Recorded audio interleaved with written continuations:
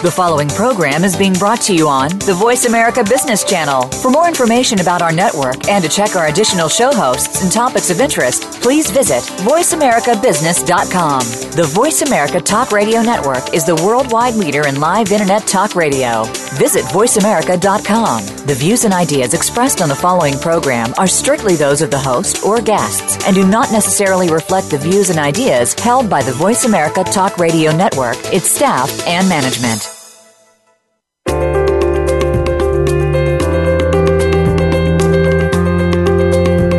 What are the most successful change leaders of today doing to deliver great results? Welcome to Inside Transformational Leadership with your host, Kate Ebner. Our program is produced by the Institute for Transformational Leadership at Georgetown University. We'll explore the inner game of transformational leadership, sharing insights from renowned leaders and faculty from our world-class leadership and coaching programs. Now, from Georgetown University, here is Kate Ebner. Good morning and welcome to our show. I'm Kate Ebner, and my guest today, Tim Casey, is the director of the John Main Center for Meditation and Interreligious Dialogue at Georgetown University. We're really delighted to have Tim with us today. Tim, let me just say welcome. Welcome. Well, thank you. Thank you, Kate. Thank you for having me. You know, we thought a lot about the conversation we were going to be having with you today, Tim, and, you know, the conversation that we had at our institute was really about the work that you're doing, helping people, especially young people, to integrate meditation into their lives. And, you know, I think our description for the show starts out with two questions. You know, how do you want to live your life? Big question. And the second one is, what is the experience of you that you would like to give others? In other words, what's the presence you want to bring? Those are central questions in the work we're doing here at the Institute, and I want to make the connection between those questions and the work that you're doing at the John Main Center. So let's begin, if you wouldn't mind, Tim, with just telling us a little bit about your work and sort of the path you've been following. Let's just open that up for you. Sure. Thanks, Kate. You know, I often joke that I run the John Main Center as if it is a startup. I know startup is kind of an overused word, perhaps, kind of like resilience, where we don't really remember the meaning anymore. But the idea of a startup is not necessarily to grow into a behemoth. Instead, the purpose is to grow to redundancy. And I really want to build the John Main Center here because I believe that higher ed is the right place for this transition as meditation is getting more exciting. And I'm a little concerned about it becoming too monetized. But if I've done my job, meditation will be ubiquitous in 3 to 5 years, and I could be unnecessary. Because the purpose of a startup is to create a product so simple, so universal, that it spreads like wildfire and then becomes part of the culture. I like that. So, yeah. And then I'll just move on to another shake and bake project, so to speak. But that is my kind of goal with what I'm trying to do. And I think the second question you had there was about, you know, me personally. Mm-hmm. And, you know, I've gone through I'm very much a child of my generation, and I've had many jobs over the course of my last 30 years. I've been an actor, I've been a teacher, I've been a staff coordinator across school systems, I've been a producer, and now most recently I'm a director of a university program. So I think that our lives will constantly require pivoting, kind of a career reinvention. And therefore, we should remain diversified in our skill sets. And this is not necessarily a bad thing. I know some Uber drivers who are doctors. And I think our jobs no longer define us, which is good. When people ask you, who are you, what do you do? It's more about the quality of the person than just your job title. So it kind of creates a culture where we need to be lifelong learners who can adapt to radical changes, work within a series of teams of different ideas, different cultures. And I think meditation is part of that transition. I think that's I'm going to stop you there for a moment, Tim, and I want to give people a little bit more about your background. And I know that did you graduate from Georgetown?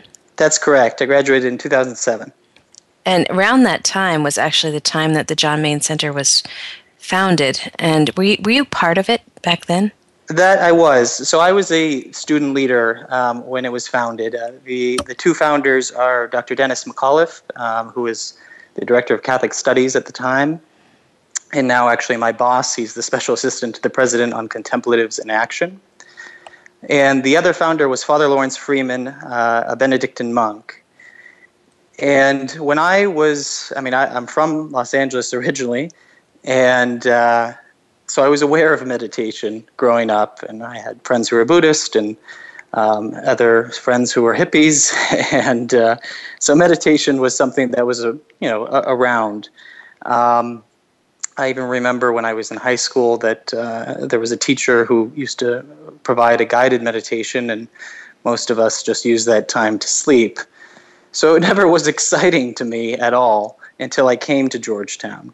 And that's where I just happened to be in a course. I took it because I thought it was easy. It was called Why Are You Angry? And I'm a pretty jovial individual. But it was on nonviolence, and it just happened to be taught by Father Lawrence Freeman. And Father Lawrence is pretty much one of the most preeminent Christian meditators. And that was where I learned how to meditate. So I come from an Irish-Italian background. So I'm Catholic culturally, but I wasn't really that religious at that time. But I found meditation, and it just took. And you mentioned the title of the Contemplation and Action as part of the title of I think your boss, you said, and that's one of the Jesuit values that Georgetown is based upon. And I'd love it if you could just explain a little bit more about that value and how it plays out through the work of the John Main Center. Sure. So yes, you're right. It's one of our Jesuit values, including women and men for others, interreligious dialogue, diversity in action. And so contemplation in action is the concept of the idea that we should be contemplating our daily work and then acting upon that kind of review. It's very much based on the Ignatian spirituality of contemplation. Now, the John Main Center is named after John Main, a Benedictine monk. And so our meditation that we have taught goes back even before the Jesuit order. And it goes back to the 4th century of Egypt. And it is actually quite, there's a connection, there's an ongoing conversation right now because a lot of spirituality developed within the Jesuit order from the Benedictine order. So there's kind of a larger conversation here. But the idea of contemplation and action is that our daily lives should have periods of activity and inactivity. In the kind of theological language, there's also prayer, which is cataphatic and apophatic. Cataphatic would be kind of asking God for things, doing things, and apophatic is kind of a negation, a kind of just letting go and being with God. So those two elements are something that we've forgotten. And we're very good at the active element, but not so good at the contemplation element usually. Mm-hmm. And so we're trying to bring that back. Mm-hmm. Thank you for that. I really appreciate the perspective that you've just given us. And I wonder, just for those who are listening, it may be helpful if you could describe what the John Main Center is doing. Like, what's the actual work happening there? Sure. So it started when I was a student as just a group of people who meditated. Actually, out of that course I spoke about, there was a group of students who started to meditate on a regular basis, on a daily basis in Copley Crypt, which was a crypt on campus.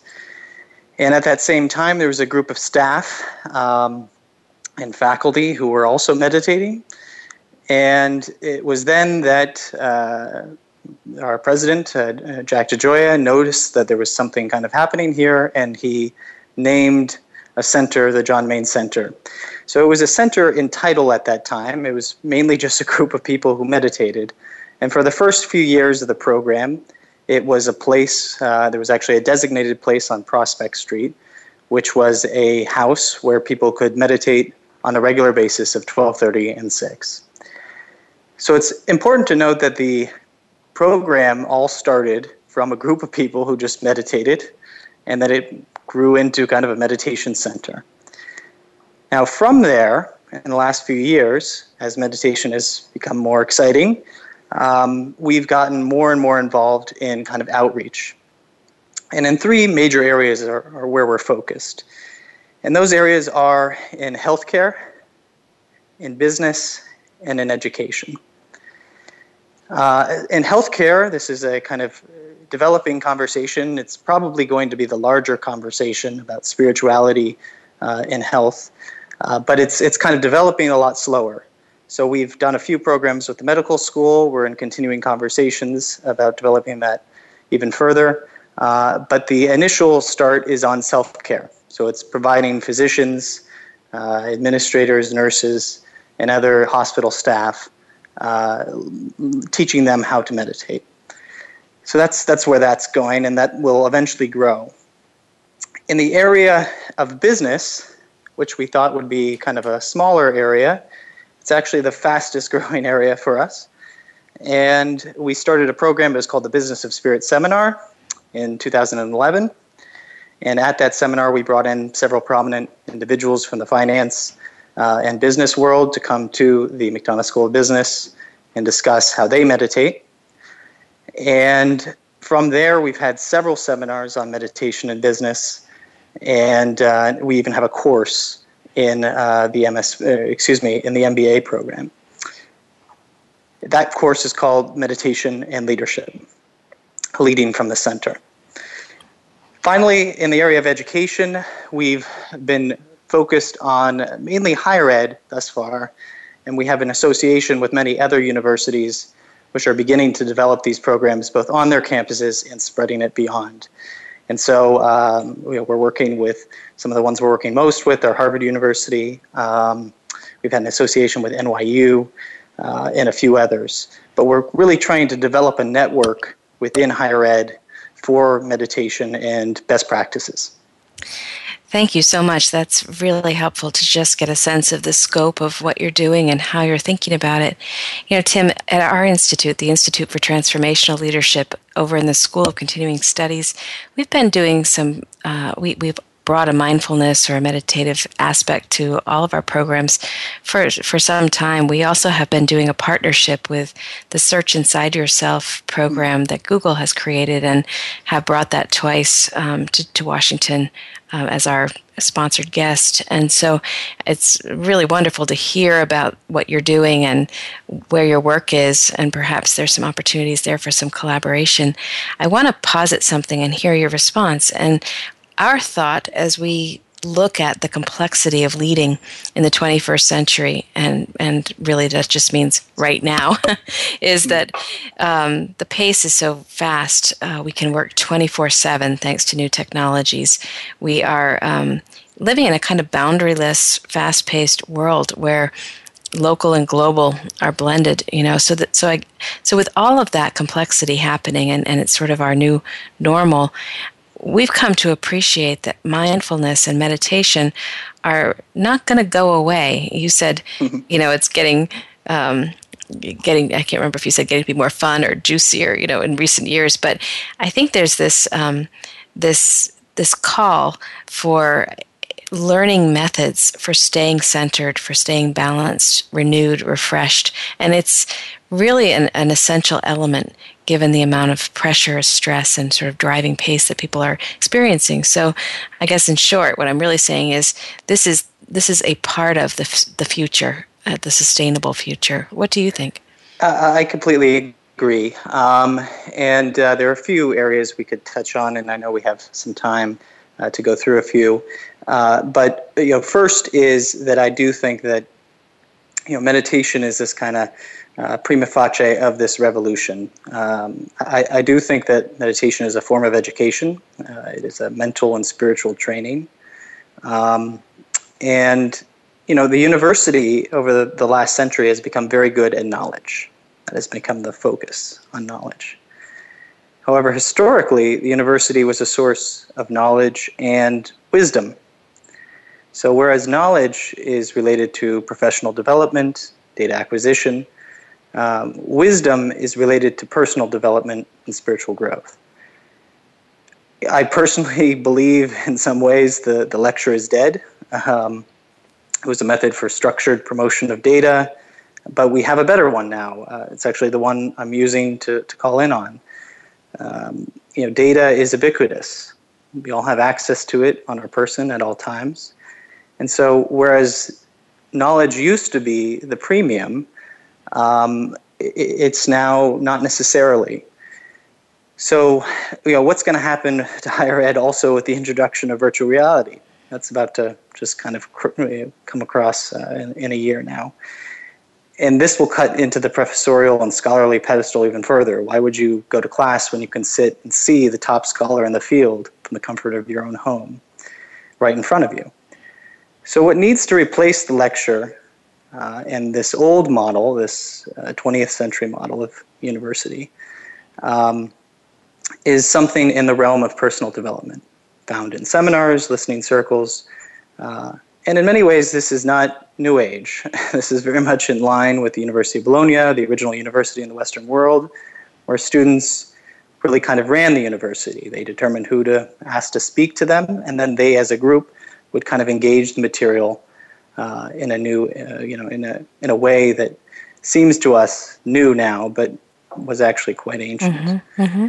So I think, therefore, that wisdom should be kind of the new focus. That's the way I describe it, is knowledge and wisdom. And I think that what you do, and I like to think what we do, is in that world of wisdom in higher ed. Well, I surely hope so. And it sounds like we're working toward the same aspiration. We're actually going to be taking a break now, Tim. But for those of you who are listening, I want to reintroduce you to Tim Casey. He's the director of the John Main Center for Meditation and Interreligious Dialogue at Georgetown.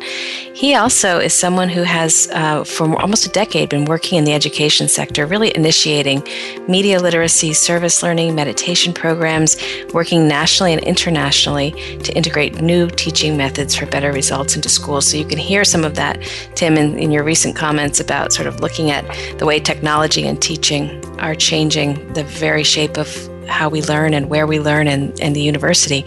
When we come back from the break, we're going to talk about that some more. Thank you for joining us. You're listening to Inside Transformational Leadership.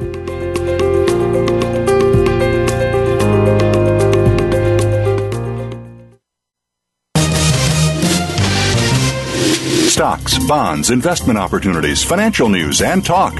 We can help. Call us now toll-free, 866-472-5790. 866-472-5790. Voice America Business Network. Founded in 2012, the Institute for Transformational Leadership, ITL, is an international center for inquiry, experiential education, and research about leadership in the 21st century. Our mission is to develop worldwide communities of transformational leaders and leadership coaches who are dedicated to engaging and providing the leadership needed for a more sustainable and compassionate future.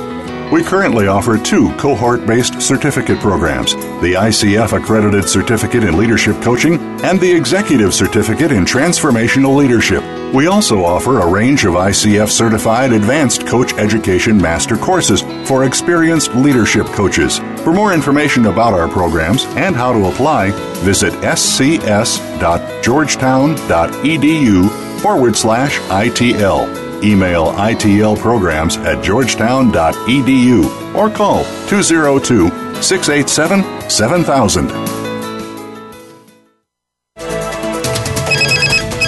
Up-to-date business and financial news. Call now and get the financial information you need. 866-472-5790. 866-472-5790. The experts are here. Voice America Business Network.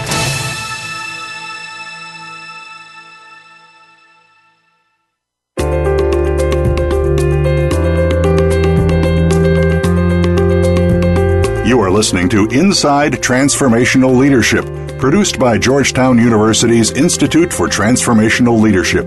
If you have any questions or comments about our program, please send an email to itlprograms@georgetown.edu. Here again is your host, Kate Ebner. Hello and welcome back. I'm talking with Tim Casey, and we're talking today about meditation, how to integrate meditation into your life. And we've been really discussing what's happening at the John Main Center on Georgetown University's campus. Tim's given us a great overview and I think an appreciation of the evolution of how meditation is being incorporated, not only at Georgetown, but actually into the way people are thinking about the fields of business, of medicine, and also about own life. So, Tim, as we come back, you said something intriguing before in our last section of our conversation, and I want to go back to it. You were talking about the monetization of meditation, and it seems like this is an important idea, and I'd love to have you tell us more about what you mean by that. Sure. I think what's interesting to note is that meditation began to get really hot in the business sphere in the tech sector. And I don't think this is just because the tech sector happened to be in places where meditation was around, in California in particular. But it actually was related to the fact that they recognized in themselves and in the data they saw in others that we were being inundated.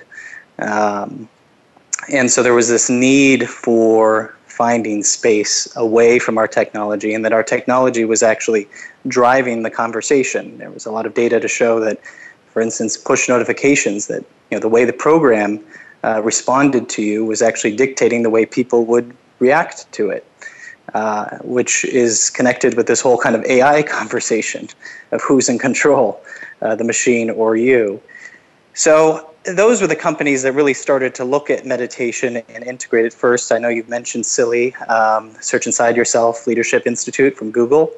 And so, one thing I often say is when we look at the previous generation, what were the companies that everybody wanted to be like? They were the generals. General Motors, General Electric, General Mills. Yeah. These were very kind of Midwestern, very structured, very hierarchical companies. What are those companies today? I think those companies today are Apple, Alphabet, Google, and Starbucks. And so Apple, Google, and Starbucks, all of these companies have meditation programs. They were started among the executives. It was kind of an executive program. And then they rolled them out to their middle managers, and now eventually Starbucks says that they will eventually have a meditation program of some sort throughout all of their stores. So there's this understanding that meditation is something that's important for the company culture. And why is that? Well, I think that there are a few reasons. One is about being able to be in the present moment. One is about being able to be creative. Meditation allows us to be creative. And finally, it's about actually working together. The old companies used to be very hierarchical, very title-oriented. And in these new companies, there seems to be less emphasis on title and more on your ability to work in teams. So meditation is actually an essential element from the business side on that. Mm-hmm. But the monetization really is being driven more than anything from the healthcare sector.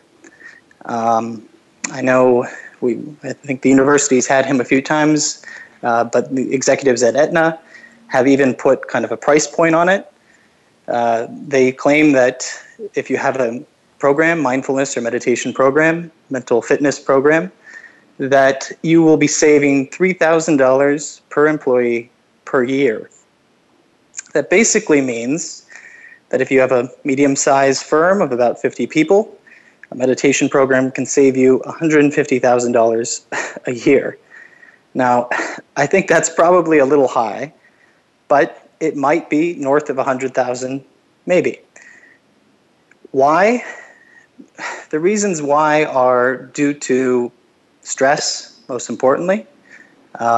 Stress not only in terms of burnout, but stress in terms of other physical injuries that people, injure themselves because they're stressed. When it comes to emergency rooms, a high majority of intake is due to stress as a contributing factor. So if people are less stressed, they happen to make less mistakes, and they don't get injured. So I think that is a very clear factor. I think also in terms of people getting along better, less issues from that also might quantify it.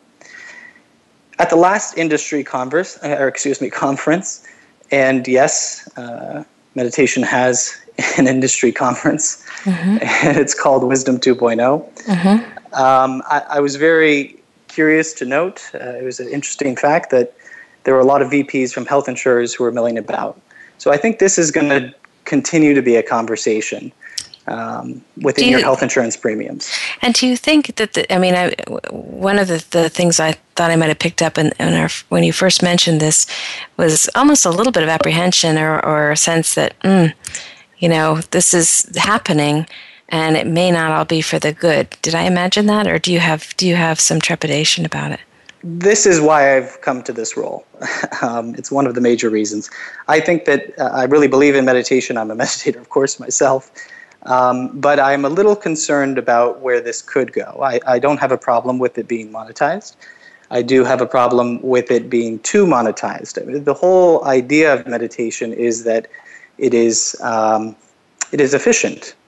We know, we have data over the last 10 years about how effective it is. We know all of these benefits. It's sometimes referred to as one of the only medical treatments that has no negative side effects. But it has a lot of benefits, and it's free, basically. I often say that I can teach somebody to meditate over a course of 6 weeks. I could teach them very clearly how to do it, and then they just have to do it. There's nothing really more I can add to it. I think that there's a lot of books and other things out there right now which, are, if they're helping people to get them to meditate, then that's okay. But if it's about continuing to teach them, it's really only their practice which can do that. So this is the reason that I want to focus on higher ed, put it into the education sphere, where I think it'll kind of control where it could go. But there are other dangers with it if you want me to talk on them. But I think when I think about, I guess I'm noticing the distinct difference between the choice to meditate as a spiritual practice, as a way of getting still with yourself and really giving yourself that space, and also that but the inner connection, which really affects how you are. Outer connection with the world. Right. So there's the practice, as you're pointing out, of meditation, and then there's, let's just call it the growing industry around meditation, and so increasingly it sounds like there are incentives to put in meditation programs and to really make this be sort of a feature of not only personal life but organizational life, not only spiritual life but professional life, and so this integration that's going on is fascinating. It's probably largely a positive, especially given some of the pressures and stresses we've been talking about. And yet, we don't want to become too facile with this. We don't want to go through the motions, right? There's something really deeply important to practice here. And I wonder if you wouldn't mind, Tim, telling us more about what is meditation. And I think, Sure. We sort of assume that we all know what it is, but I think it'd be very interesting to hear you talk about that.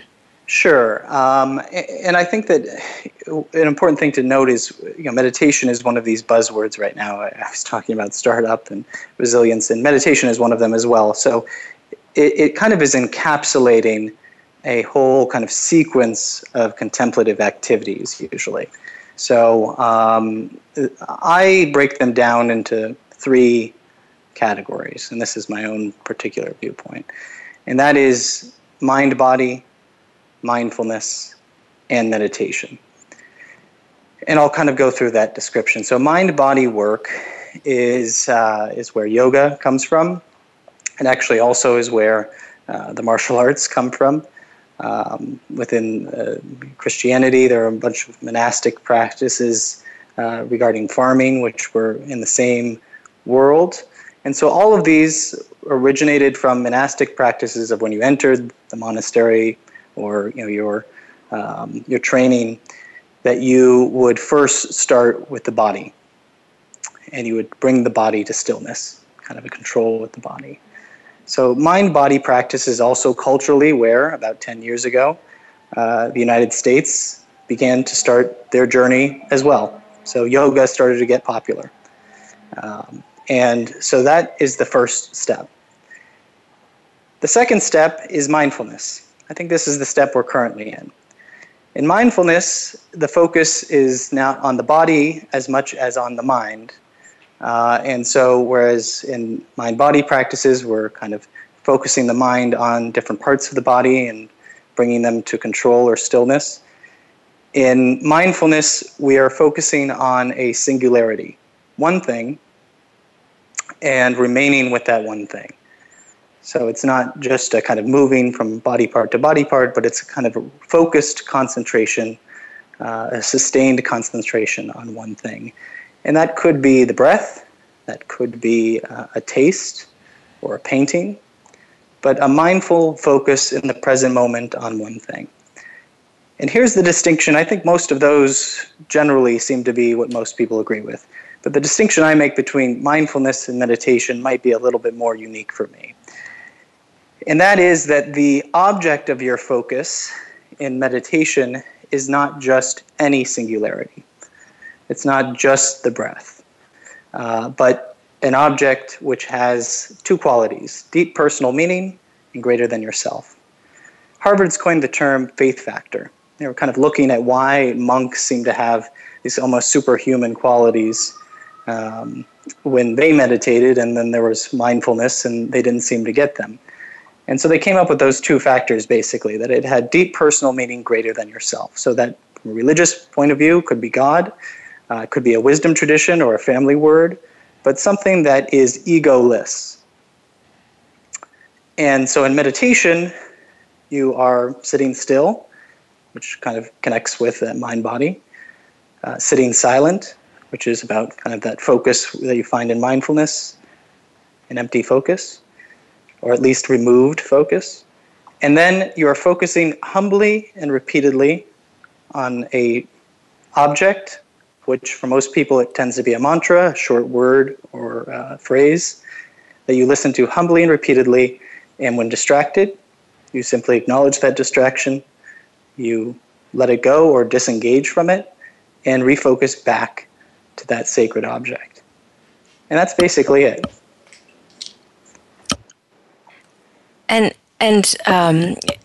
So say I want to have you say just a little bit more, because you've said something interesting a moment ago, which is many things actually, but one thing was you talked about you're really making clear, right, the distinction between mindfulness and meditation. And if someone is choosing to become conscious, let's just say, to meditate, perhaps to practice mindfulness, do you see these two things as going together? Do you see them as independent? And I'm just curious if you could help us, particularly those who are listening who might be interested in finding a starting point. Is it yes and do both, or is it start with one or the other? Or could you just say a little bit more about how they work together? Sure. So for me personally, I find them progressive. So even in my own journey with meditation, I was introduced to meditation, as I said, from a Benedictine monk. But I had trouble with it, just jumping in. And I started to note that even in my own practice, even today, before I meditate, I will kind of go through each of those stages. So I will do a body scan, which is a very simple psychology kind of exercise for mind-body. And then I will focus on my breath for mindfulness, just kind of sit in stillness and silence for a few minutes before I then enter that next stage, which is the meditation itself. And I would also recommend that you meditate for a period of 20 minutes. I know that seems a lot, but I would recommend you do that to get the full benefits, 20 minutes twice a day. So at the beginning of your day and at the close of your day. Each of these steps, the way I've broken them out, I've broken them out this way purposefully. So there's body, mind, and then spirit. So meditation would be more in that spiritual category. I often use the word, or the beginning of the word attention. So in the very first step, we are being attentive. So that's what mind-body work is about, being attentive, becoming aware. In the second step, we are paying attention, so kind of the sustained concentration of focus. And in the final step, we are attending. So it's a deep focus, but we're not trying to control it. It's something, as I said, it's egoless, it's greater than yourself. You're attending. And in this, we often use, when we're talking about meditation, what we're doing, we're listening to our mantra, listening. So in English, this linguistic listening, we use this auditory to describe this, because what is listening? It is a deep focus, but it isn't controlling. You can't control a noise. You're just receiving it. And so this is why we use listening to kind of describe what we're trying to do. You're not trying to control the word, think about it. You're just attending to it. I like that. And as people choose, so suppose somebody who's listening now decides, okay, I think I understand this process. I want to begin a 20-minute practice. Is this something that you do every day or that you recommend every day, Tim? Yes. So it's been recommended that you try to do it twice a day for 20 minutes. Now, for many people, that can be a little much. So if that is too much for you, then try to just do it twice a day for some period of time. Maybe it's a minute in the morning and then 10 minutes in the evening, but try and get into that practice of twice a day and just trying this. I think what you're going to find is, an important thing, first of all, to note is I've been meditating for over 13 years now, and my meditation itself hasn't gotten any better. Every time I sit down to meditate, sometimes it'll be a good sit, sometimes it'll be very distracted and very hard. So that doesn't necessarily get better. But what the influence that you find is actually on your times outside of meditation. So outside of meditating, where you feel more focused or controlled. One of our board members for the John Main Center is the general counsel at the IMF. And people often ask him, how can you meditate, especially twice a day, given your role? And he has this great response. And he says, I make it a priority, because time isn't about how much time, it's about the quality of our time. So it's about quality instead of quantity. Nice. And he says that if I'm not meditating, then the quality of my time, not when I haven't meditated, is so much worse.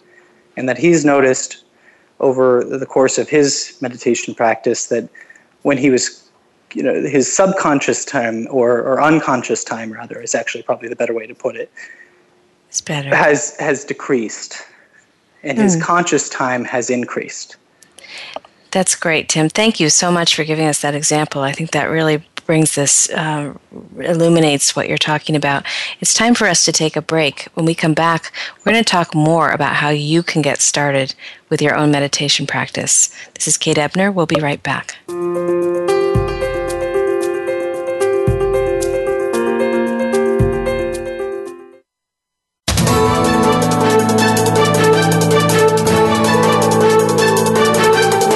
Whether the market's up or down, or if you're looking to improve your portfolio, our experts are ready to talk to you. Call now. Toll free, 866-472-5790. That's 866-472-5790. Voice America Business Network.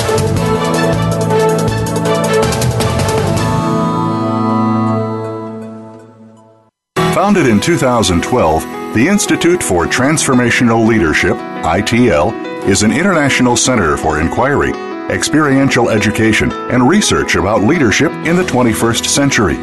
Our mission is to develop worldwide communities of transformational leaders and leadership coaches who are dedicated to engaging and providing the leadership needed for a more sustainable and compassionate future. We currently offer 2 cohort-based certificate programs, the ICF Accredited Certificate in Leadership Coaching and the Executive Certificate in Transformational Leadership. We also offer a range of ICF Certified Advanced Coach Education Master Courses for experienced leadership coaches. For more information about our programs and how to apply, visit scs.georgetown.edu/ITL. Email itlprograms@georgetown.edu or call 202-687-7000.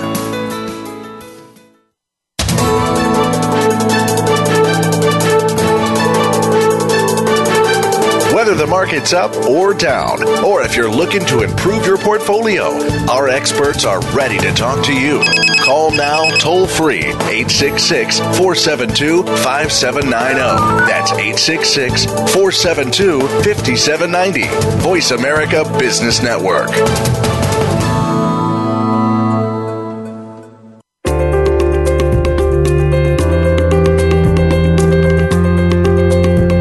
You are listening to Inside Transformational Leadership, produced by Georgetown University's Institute for Transformational Leadership. If you have any questions or comments about our program, please send an email to itlprograms@georgetown.edu. Here again is your host, Kate Ebner. I'm glad you're listening today. I've been talking with Tim Casey. As you know, he leads the John Main Center, which is a pioneering academic center for meditation and interreligious dialogue on Georgetown's campus. You know, Tim has also done a lot of interesting work in the world. He's been featured in the Huffington Post, Financial Times, and Business Insider for the work that he's done. He also speaks frequently on the subject of meditation in young adults at universities, and he's done so around the world.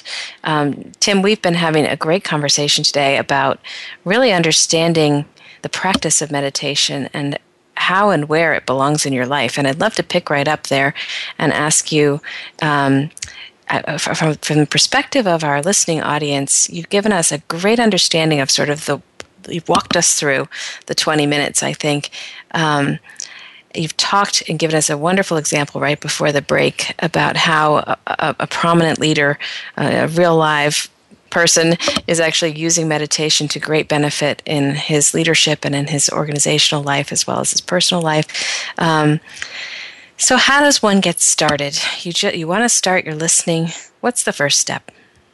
So going back to that first comment I made, it's so simple that it seems it can't be that simple. I think when we hear about meditation, we think, I could never do that. And the reality is that if you just follow the simple rules, you can do it. And I often say that I can describe meditation pretty much throughout every wisdom tradition and religion encapsulated in 3 sentences. And those 3 sentences are: sit still, sit silent, and focus humbly and repeatedly on a prayer word or short phrase of deep personal meaning greater than yourself. And when you're distracted, simply acknowledge that your mind has wandered and then refocus back to the word. I often remind people that meditation is actually a Latin word.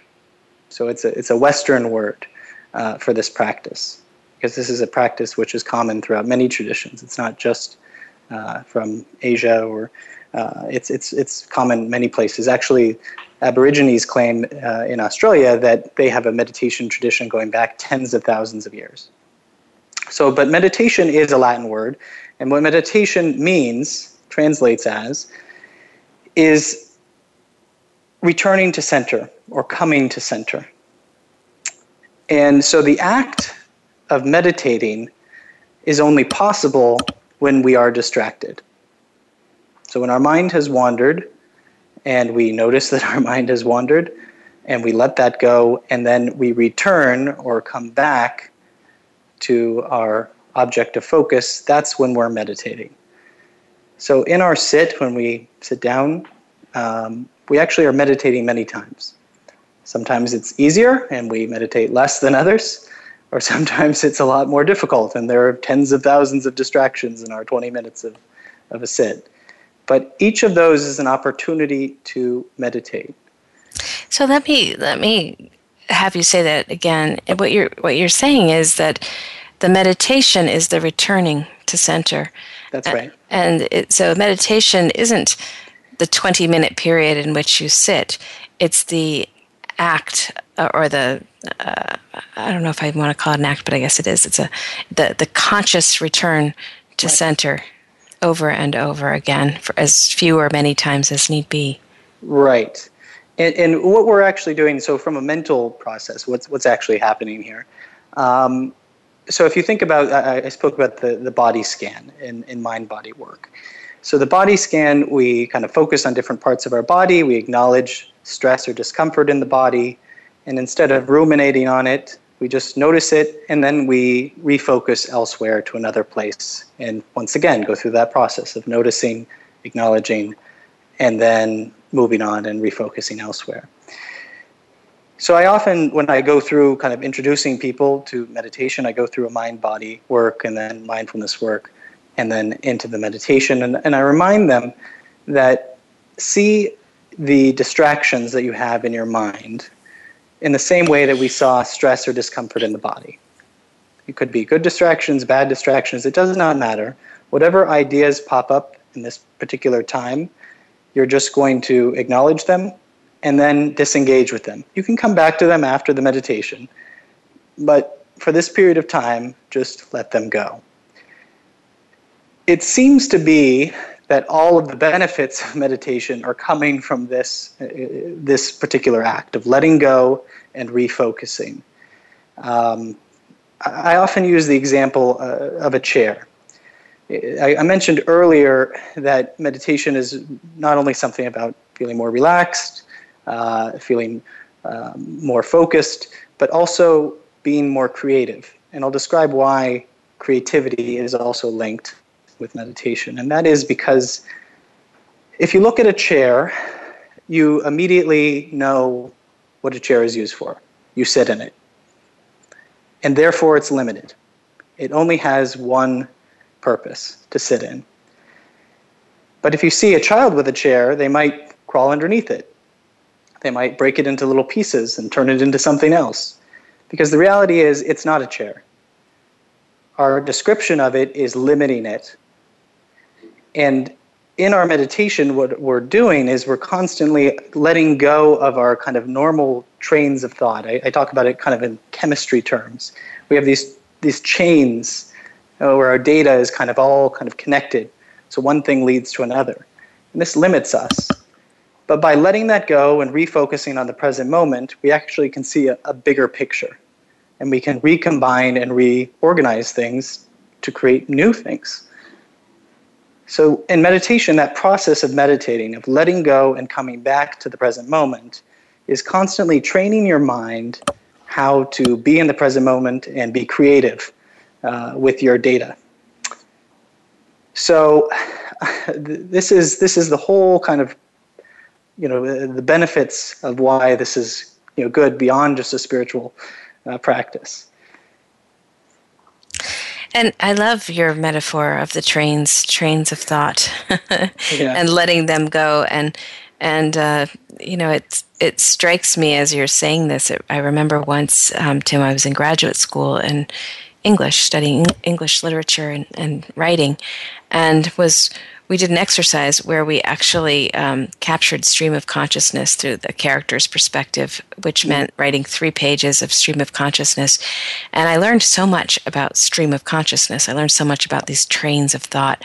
And for some reason, as you're describing this hiatus that the act of meditating invites, it seems to me so liberating, really, to create space within that stream, to let thought go other places and ultimately to come back again, having had that experience. And I'm curious, you mentioned that sometimes, even after all these years, meditating is hard. You don't feel like the sit is getting better necessarily, but what's around it is. Could you say a little bit more about what it takes to just have the discipline to sit and do this, trusting in its process? So the hardest time to meditate is usually when you need it the most. And that is when you're very stressed, you have a lot going on, and you can think about it as just clutter. Your mind is cluttered. And people often struggle during those periods to keep their meditation practice going. But what effectively it's doing is if you didn't meditate during that period of time, they often note that they don't feel as many benefits during that period of time. But if they were not, their mind would be even more cluttered. I mentioned that I highly recommend twice for 20 minutes a day to meditate. And there is research based on a 6-week study that in that period of time, literally the brain changes. Very short period of time, the brain will begin to rearrange. So 2 times, 20 minutes a day. It's very, it's harder when you think about it than it is to do. It's a simple practice. All you have to do is just, do it. It's like running. Mm-hmm. I often describe, what's happening now in this kind of mental fitness, spiritual fitness industry is exactly what happened in the physical fitness industry. Mm-hmm. And there was a period of time when running wasn't that exciting, or it was not, it's very simple. Anybody can run. But, nobody had time for it. And then there was this recognition that if you put aside some time to run during your day, you would get all these benefits. And this is the same. This is a very natural process, just like running. And if you set aside the time, you will notice the benefits.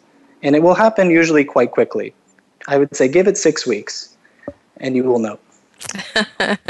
I'm sure there are people out there thinking, 6 weeks? I know. That's the same. It's about the same amount of time as they say in order to get into a practice of running. Yeah. They say it's about that period of time before you really kind of get into it. Oh, I love it. Well, I think you've just given us such a wonderful set of instructions and encouragement to begin this. You've done a great job of talking about the benefits, and I go back to that discussion we had about the fact that this is a way forward for all of us. This isn't going to go away. It's really going to help. So I wanted to ask you, because I know our listeners may want to learn more about how they can learn from you, how they can access the work that you're doing in the world. Are there going to be opportunities for that? Sure. First of all, I would direct people to the website, which is johnmayncenter.georgetown.edu, where we post all of our events and our courses. But the other thing that I wanted to mention is that coming up in April, on April 4th, we will be having a seminar that we're co-sponsoring with Catholic University of America. And that seminar is known as the Way of Peace Seminar. And in that, we will have Father Lawrence Freeman, who I mentioned was the Benedictine monk who I learned to meditate from. And he will be in conversation with His Holiness the Dalai Lama. So that will be at Catholic on April 4th. And we will actually have been working with a group of fellows, students, both at Georgetown and Catholic, to prepare them for this discussion on spirituality in a secular age. So they're kind of preparing discussion questions on what they think as millennials about spirituality. So I just want everybody to be aware of that. We haven't yet released any tickets or anything, but just to be aware of it. Is it something that people can attend virtually, or will it be about attending in person if possible? We will also be streaming it, yes. Yeah. Good. And just can you just give us the website address in case people want to go directly and look for more information? Sure. It's John Main Center, JOHNMAIN Center, CENTER, .georgetown.edu. Fantastic. Well, Tim, believe it or not, our hour has passed together, and I want to close by just saying thank you. I think this has been, fun and interesting and highly relevant to the world that we're in, and probably what everybody is craving right now as the year comes to a full speed stop, it's wonderful to pause with you and talk about integrating meditation into your life. Thank you for joining us. Thank you, Kate. I look forward to working with you in the future.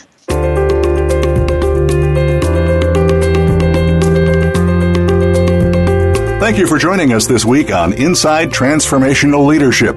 Please tune in for another edition with your host, Kate Ebner, next Monday morning at 8 a.m. Pacific Time, 11 a.m. Eastern Time on the Voice America Business Channel. For more information about our programs, please visit scs.georgetown.edu/ITL. We'll talk again next week.